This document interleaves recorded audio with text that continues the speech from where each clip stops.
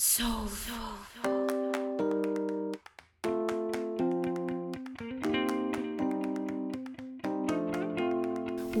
to the Speak Up Talk Radio Network, the Authors on Fire podcast. I am Pat Rulo. Today I have a Firebird Book Award-winning author whom I just love, Dr. Patricia Leavy, and the winning book is titled Location Shoot. Patricia has won previous Firebird Book Awards for her books Hollyland, Film Blue, Reinvention, Low Fat Love, and Celestial Bodies. It's been so fun for me to have all of these opportunities to spend time with her, so I just want to dig in today. Welcome back, my friend Patricia. Thank you so much for having me. It is always a treat to talk with you. Oh, I love it. Did I miss a book?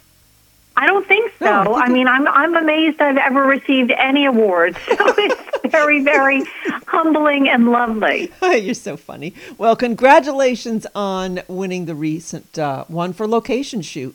Thank you so much. Honestly, Pat, I've published over 40 books, and obviously they're like your babies in a way, so I love them all. But, you have different relationships with each book, and I can honestly say that of all the novels I've published to date, The Location Shoot is absolutely my favorite. I felt it when I wrote it. I said it to my husband when I first wrote it. And so when I saw that it won 4 Firebird Awards, I was just completely blown away, and it really meant a lot to me. Oh, well, thank you. And I'm going to get back to that where you say it was your favorite. We'll get back to that in a minute. If you noticed, I did not read a bio today because I want to do something just a little bit different. Instead of me reading your history, which is extensive and impressive, I just wanted to ask you today, who are you? Well, honestly, most simply, I just always tell people I'm a writer. I've had all these lovely, lovely bios written about me that talk about different parts of my career, but at the end of the day, really, I'm just a writer. I've loved writing since I was a little girl. I always wanted to, in my words, when I was 5 years old, make books. And that never went away. And I did go to college and graduate school, and I studied sociology, and I became a sociology professor, and I began my career as an author in nonfiction. And, wrote many nonfiction books and book chapters and essays and articles and all those kinds of things. And eventually I sort of made my way to fiction, which I think was my earliest love and my first love. I've been writing novels ever since. And so today I've published over 40 books, both fiction and nonfiction. And I really spend most of my days these days as a novelist, sitting in my home office in my sweatpants, crying at my computer screen or laughing out loud or at the things the characters say and do. So really, if I was just going to answer your question with, one sentence, I'd say I'm a writer. I love that. I love that. And you're wearing your sweatpants. Was it that you don't wash them? Is that it? That's the key to success? Well, during the pandemic, I have to admit, they didn't get washed quite as much as one would hope. But I'm back to a more, balanced, normal kind of life. So I am in sweatpants as we speak, but they are, in fact, clean, Pat. Well, good. I was so worried about that. Yeah, you're awesome. All right. So you did say that this recent book, Location Shoot, is your favorite. Why is that? Well, first I have to tell you when I wrote it, because I'm sure that plays a role in it. So this was a lockdown project. So, like so many other people during the pandemic, I was bored at home. I was binge watching movies. I was double fisting potato chips, and I was filled with existential doom and fear. And so I decided, to turn to creativity, which is what I've been doing my entire life. And I decided to write a novel about a group making a film about the meaning of life and living together in seclusion during the 3-month summer shoot. And because I really wanted to mentally escape to someplace joyful and affectionate, I decided to make it a love story. Mm-hmm. So this novel, it really held my hand during the lockdown, Pat. It was like, it gave me a reason to want to get up every day during a time that, in some people's memories, it seems a little far away, but I remember, that pandemic, the lockdown, like it was yesterday. Just being at home for months on end and being afraid of, your loved ones not making it. And I really wanted to escape to someplace joyful. And I was depressed at the time, like I think a lot of us were. Mm-hmm. And when I started writing this book, Pat, I would just leap out of bed every morning at early light to race to my computer. I spent the longest days writing. I wrote 7 days a week all day because there was literally nothing else to do. So there were no distractions. So this book was my entire world. And something about that experience, that very immersive experience, and wanting to write something joyful and beautiful just for myself, to hold my own hand, it became this novel that I feel is really a beautiful story about life. It's a love story, but I feel like it's more than a love story. And to me, it is this very hopeful, beautiful, affirming sort of story about life. Should I tell you a little, for people who haven't read it, what the book is about? Yes, that was my next go-to question. Thank you. Yes, give us a peek. Okay, so this controversial filmmaker, Jean Mercier, wants to shoot a film on location in Sweden. And he's put together a very unexpected cast, which is something that he's known for doing. And so the book opens with an entertainment news report, and you hear about this unexpected cast. And then the day before each cast member goes to the shoot in Sweden, we get a glimpse of them in their own lives.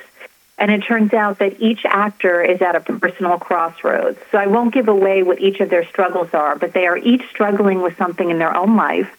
And then they leave to go live in seclusion in an inn with this filmmaker for 3 months and make a film about the meaning of life. And they form these very, very deep bonds of friendship over the film they're making, over just the connections they share. And Jean Mercier, the filmmaker, invites one of his dear friends. Her name is Ella, and she's a very provocative philosopher. She writes about sort of taboo subjects, very, very beautiful, bohemian, free-spirited. And he invites her to stay with them for the summer in Sweden. And so she does, and she shows up 2 weeks into the shoot, and one of the film stars, Finn, just falls madly in love with her.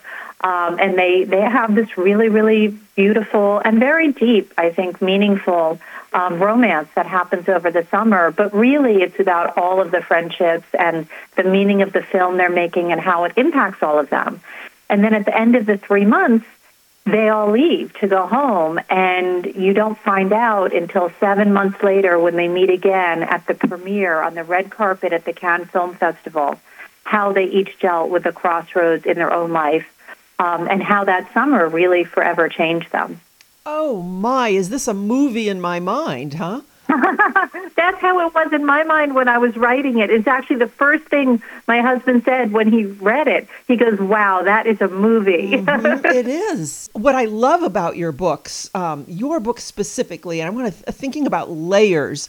I woke up in the middle of the night, actually, last night thinking about this because your books kind of remind me of perfume. I've been training as an aromatherapist for the last 10 years. And so I think about when I blend essential oils, the way a final scent is layered. Most people just take a sniff and they appreciate it for the good smell, not really taking into consideration that there's a high note of, say, sweet orange, and then you wait for that middle note to show up, and then there's the base note that lingers way past the initial whiff of the orange.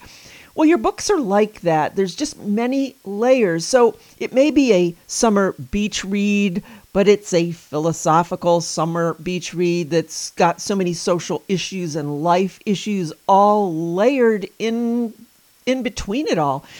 How do you layer when you write? How does that happen? Well, first of all, I have to tell you, I love that analogy, and I don't know how in all this time of talking, I did not know that you were into perfume. I love that. Oh, thanks. That is a great, great analogy. And, it's so interesting because for me, at least, writing always happens differently. And I think it's why I'm still completely in love with the creative process, because it never happens the same way twice. Inspiration comes to me differently. Sometimes I have an idea, a theme or something that I want to tackle. Other times I see a character or a group of characters. Sometimes I just get a last line and I think it's great, and I have to sort of figure out, well, what's the story? How do I write my way to it? It just always happens differently, and I think that's why I'm still so in love with writing. And so how the themes get built also happens differently. And every single time, no matter what I plan, Pat, it's unexpected things happen, things that surprise me. A character says something I didn't expect, and then all of a sudden the theme is reinforced in a way that I didn't intend. But with this book, it really was this process of discovery, because I really did just decide to write what I thought was going to be a love story. And I knew that all the characters would develop relationships. I mean, I was showing them in their own lives individually, so I knew it would be about more than the love story. But I didn't really know how all of the themes would build until I was writing it, and the characters would say things that I hadn't anticipated, and I would be like, wow, oh my God, that is like a doorway into another hallway I can go down. That is like a portal into a new place. And that really is how it unfolded for me. And so I revise every chapter as I'm writing it many, many times, but then ultimately, you get your first read of the full manuscript. And once I have a full draft, that's when I can really see, like, oh, wow, these are how the themes were built. These are how the layers happened. And then once I have a clear picture, of course, I can go back through my revisions and make sure I really help those things shine and bring them out. Because sometimes I can see they're there sort of peeking out a little bit, but maybe they're not as in the foreground as they should be, so the rounds of revisions become an opportunity for that. But often with me, it starts out simple, like with this, I wanted to write a love story, and then it really becomes about love of life and the meaning of life, and so, many different kinds of love. Wow. You just said that you complete a chapter before moving on to the next, pretty much. You edit and revise until it's where you want it to be. Is that what you just said? It is. Now, I don't do it in order, though. So I don't write my books in order. I write them as scenes that become chapters. Okay. So, for example, in the location shoot, the first scene I wrote was when Ella arrives at the film shoot. That's several chapters into the book. But that's where I started. So I write all my books sort of out of order. And in fact, I never know how many chapters there will be, so I have to label my files things like, cake scene or pie scene or bathtub scene. And then once I have them all, I put them together. Okay, that makes me feel better. When you said that, I thought, oh my gosh, if I were to do that, I think I would feel like I knew what the third chapter was going to be, but no, I can't write that yet because I've got to polish the second. But the way you're doing it is by scene and then kind of a puzzle that you put together later on. That's exactly it. And, in my mind, I do see the whole thing like a movie before I start. But that just gives you like the major plot points. You don't know every little scene, every conversation, every interaction. Those things don't unfold until you're writing, or at least not for me. That's how my process is. So I always start with the scenes that I can see most clearly, and they lead me to other scenes. And then sometimes it's a function of my mood, too. So, for example, if there's a scene or a chapter that's going to be sad, if it's going to be difficult, I don't want to write that on a day where I might be feeling sad or depressed or life is hard, because that is, can become like a rabbit hole. So, if I'm feeling that way, I'll wait and I'll try and write something joyful. So it's funny because I've written some books that are very, very cheerful, and I've had some readers say, gosh, you must have been so happy when you wrote this. And I've written some other books that have been, much darker, and people have said, oh, you must have been depressed when you wrote this. And it's actually usually the opposite. So, because, if I'm in a really happy, good place, then I can go there and I can write something that might be more difficult or sad or, raw. because I know that it won't bring me down. But if I'm not in a good place, then I know I need to write something more uplifting. Otherwise, I can get pulled down into the abyss. So there's a reason the books that I wrote during the pandemic are so uplifting. I mean, Hollyland and The Location Shoot were both pandemic projects, and they're both extremely optimistic love stories, and they both have messages about really living our best lives. And it's because I wrote them, honestly, when I was depressed and hoping that, we'd all get to live our best lives again. Yep. And I saw a picture of one of your book events, and it was a table with the two books, Hollyland and Location Shoot. And there was nothing else on the table except a pile of these books. And when I looked at it, I thought, oh my gosh, I am in a candy store. I love it. I love it. I love it. And I have to tell you, I know exactly what you're talking about. That was a book event that I just did recently at NYU, which was such a thrill for me, Pat. I mean, I have to tell you, so I have a thing about NYU. I just, for what I do, for the kinds of, as a sociologist, the kinds of arts research I do, there's just no school that does what NYU does. And I've been very lucky in my career. I mean, my textbooks have been used at universities across the country, around the world. I have textbooks that are used at Harvard. That being said, there is nothing that thrills me more than my books being used at NYU. And it's always been my nonfiction books. So to do an event for my novels there was just, it was such a thrill for me. And they were so kind and gracious and happy to have me. But really, it was just for me. It was an absolute thrill. And when I walked in and I saw that table of my books at NYU, I turned to my husband. I said, make sure you get a picture of that. So he did. I am so glad he did. It's just so exuberant and joyful and happy. You just want to eat the books. There's just something about those covers that are just so delicious. How's that? I have to give my publisher a lot of credit. So Hollyland was my first book with my new fiction publisher. It's been a huge change for me. I moved to a publisher called She Writes Press, and I absolutely love them. And Hollyland and The Location Shoot are my first two novels of we're planning many to come. And so I really wanted, a new, cheerful look to mark this sort of change in my fiction and this change with my publisher. And they just hit it out of the park as far as I'm concerned. I mean, for Hollyland, which was my first novel with them, they've sent me at least 7 mock-ups, I think, with different sort of concepts and ideas. And we all agreed on what the winner was. And so we've stayed with that sort of aesthetic moving forward for The Location Shoot. And I just love the cover so much because I just want people to feel joy when they read these books. Yes. I mean, if they have anything, if I'm lucky enough that people choose to read the books, if I would be so lucky that there was one thing they take away from it, it really would be that they feel good. It really would just be joy. And so I love that I feel like these covers communicate that. So thank you so much for your kind words. Well, they're honest words. How's that? Coming from academia, you said you wrote textbooks that are used all over the country. I want to read something that was on your website. It said, at the intersection of the arts and sciences lives social fiction, a genre coined and pioneered by you. And you have said that your work was motivated by this question. Is there some more popular way to do research where people outside the academy can actually read it? So often in higher education, research is hidden behind technical jargon and inaccessible prose, thereby stunting its reach. So you have taken quite a leap from writing textbooks into what you're doing now, but then not really. So let's just talk about this because I was fascinated by that little paragraph.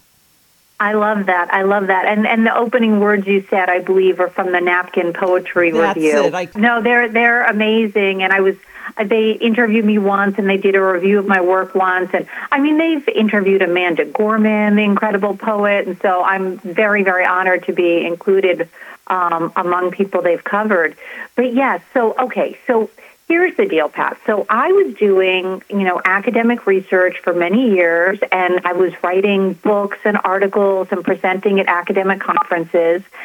And I was very successful in academia. I mean, I got early tenure. I got many grants. I had what people thought was a very enviable career as an academic. But I had this sort of nagging pit in my stomach, like, is any of this worth it? Like, does this make sense? And I literally had this moment one day in my beautiful office. They had given me a gorgeous office because I was a star academic.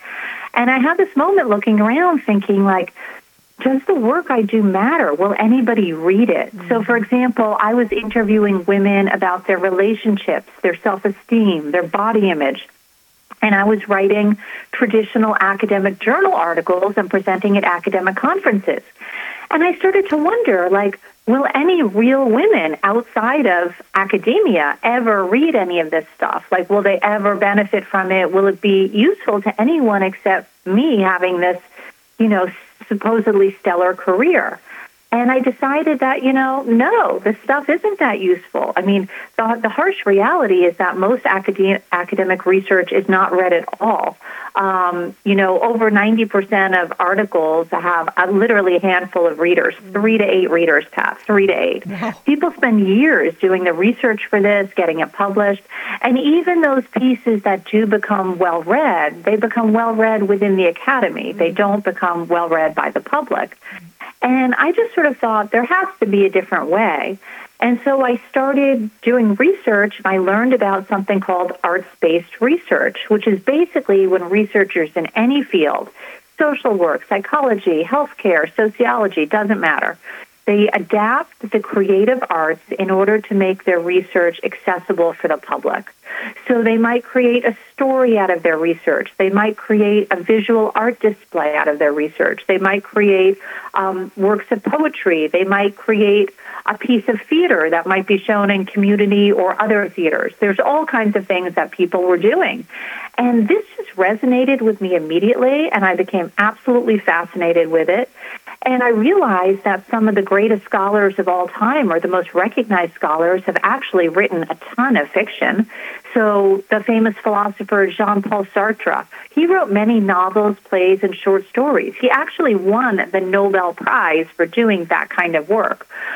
He refused to accept it, so that's a different story, but he received the Nobel Prize. Simone de Beauvoir, Zora Neale Hurston, the list goes on. And I sort of felt like, well, gee, maybe I could do some version of that too. What might that look like? And so it started slowly with me. I started by writing some poetry, and poetry is an amazing craft and skill, and one that sadly, Pat, I do not possess. So I decided that wasn't going to be the avenue for me. And ultimately, I turned to fiction. And I wrote my first novel, Low Fat Love, which is absolutely a novel that you can read as a beach read, but it was also grounded in things I had learned from doing 10 years of interviews with women about their lives and relationships and body image. So it was very much also based on my research. And so then I just, started straddling that line. And I still do it. I mean, so for example, The Location Shoot is absolutely a novel. It came from my imagination. It can be read by anyone as a beach read. But it is also informed by my sociological perspective. I did ask real questions, philosophical questions in the book about the meaning of life. And I do ground that in what I've learned over the years in my research. And, today I'm starting my day doing this podcast with you about my novel, but at the end of the day, I'm zooming into a college class to talk about one of my textbooks that's about arts-based research to try and encourage the graduate students to play and experiment with the arts in their work. So I'm still very much straddling these two worlds. Mm-hmm. And that's what I meant by layers. You can see all the layers of you in any and all of your novels. I really appreciate that. I mean, I really do. When I was at NYU, I was encouraging the students in the audience that, whatever they might create, so whether it's a work of fiction, a different kind of piece of art, or some creation that's not art, maybe it's a nonfiction prose, whatever they might create, that they should remember they should do it because nobody else in the entire world could do it. And I truly, truly mean that. We all bring ourselves to the things we create. It comes through our filter. So, for example, there are many romance stories out there, and there are certainly many that take place on film sets. But nobody could write the location shoot but me, just like nobody could write any of the other ones, because it comes through our filter and all of our experiences and the lenses and tools we have available. And so I really feel like, we all layer our books with who we are, how we think about the world, our hopes, our dreams, our fantasies. And it's why I feel like it's so important to support, all authors and all creatives, because what each one does is truly unique. Oh, thank you. That is beautiful, and that's inspiring. Thank you. I love what you do. I mean, you are supporting authors, and it's why I'm such a huge fan. You know what? That's a gift to me. That's very selfish of me, because I get to meet people like yourself and have conversations and learn and be inspired. It's a beautiful life doing what I'm doing, so I enjoy it. That is absolutely wonderful. And when you can create a life that you want to live, I was just having this discussion with a friend the other day. There's nothing better than creating a life you want to live and finding ways to do the things that bring you joy. And when they elevate the work that other people are doing too, that's really, really beautiful. I agree. And all authors elevate the work of others, because just through their words and their thoughts and putting it on paper, I just love the whole anonymity of readership, in that you have no idea who is reading your books, because 9 times out of 10, they're not going to reach out to you, and how it positively affects and changes their lives. You'll never know that. An incredible thing. Mm-hmm, it is. I love that part of it. I really do. Just the whole anonymous fact of being an author is pretty neat. You travel quite a bit. Do you write while you're visiting new locations, or do you go to soak up the place and the space for inspiration, or is it kind of a combination of both? It's a combination of both. I write 7 days a week. So it's not like during the lockdown where I wrote all day, every day, 7 days a week. But I write 7 days a week, year-round. The only times in at least 20 years that I've missed a day of writing were when I was hospitalized. And I literally mean that. So I write every single day. So when I travel, I usually get up earlier than I would like. I'm actually not a morning person, but it's how important writing is to me. And I write in my hotel room in the morning. And sometimes that's 45 minutes, sometimes it's 3 hours, but I always make time for writing. Sometimes it happens later in the afternoon if there's some lull time between whatever the activity of the day is and dinner. But usually I make time for it in the mornings. But I write 7 days a week, traveling, weekends, holidays. I never miss a day. And really, it's not any kind of ambition or anything like that. It's just because it's what I love. It feeds my soul. There are some people that if they don't take a walk in the morning, they don't have a good day. Or if they don't exercise, they don't have a good day. For me, it's writing. So it's something that brings me joy. And so I do it every day. But I also find that I get the most incredible ideas when I travel and I'm in different places. I think traveling is very broadening. I think if you meet different people, see different landscapes, if you're traveling abroad, if you learn about different cultures, there's just no way that doesn't impact your imagination and your creative process. And also just having new energy around you. So, even when I'm not traveling, I have a wonderful little cafe that's less than a mile from my house, and I'm a regular. I know everyone who works there. They actually sell my books there, which is a thrill to me because I write so many of my books there. But you'll find me sitting in my usual corner table at least a few times a week. And it's really just because, the shift in energy I find very inspiring. Oh, very, very interesting. Yeah, I was wondering how you balanced that, because obviously when you go to a new place, there's so many things to see and do and eat. You don't want to miss out on all of that. So absolutely. Yeah, thank you for sharing that. Oh my gosh, Patricia, we can just go on and on. I have so many more things, but we're going to begin to wrap up until the next time. I want to make sure we're not missing anything, though, that you wanted to highlight about your book today. No, not at all. I just, I hope that anyone who is looking for like a cozy, inspirational love story checks out the location shoot, see if it's something that you might be interested in. I had tremendous, tremendous joy writing this book, and I really feel like the joy lives in the pages, and I hope it bounces on to readers when they read it. Absolutely, because you've gotten some tremendous feedback from it, as you do all of your work. And people have been very, very generous with this book, and I really appreciate that. I mean, I'm grateful for anyone to read it and have whatever relationship with it they choose to have, but people have been really generous, and I appreciate it so much because truly, I really, really love this book, and I'm really proud of it.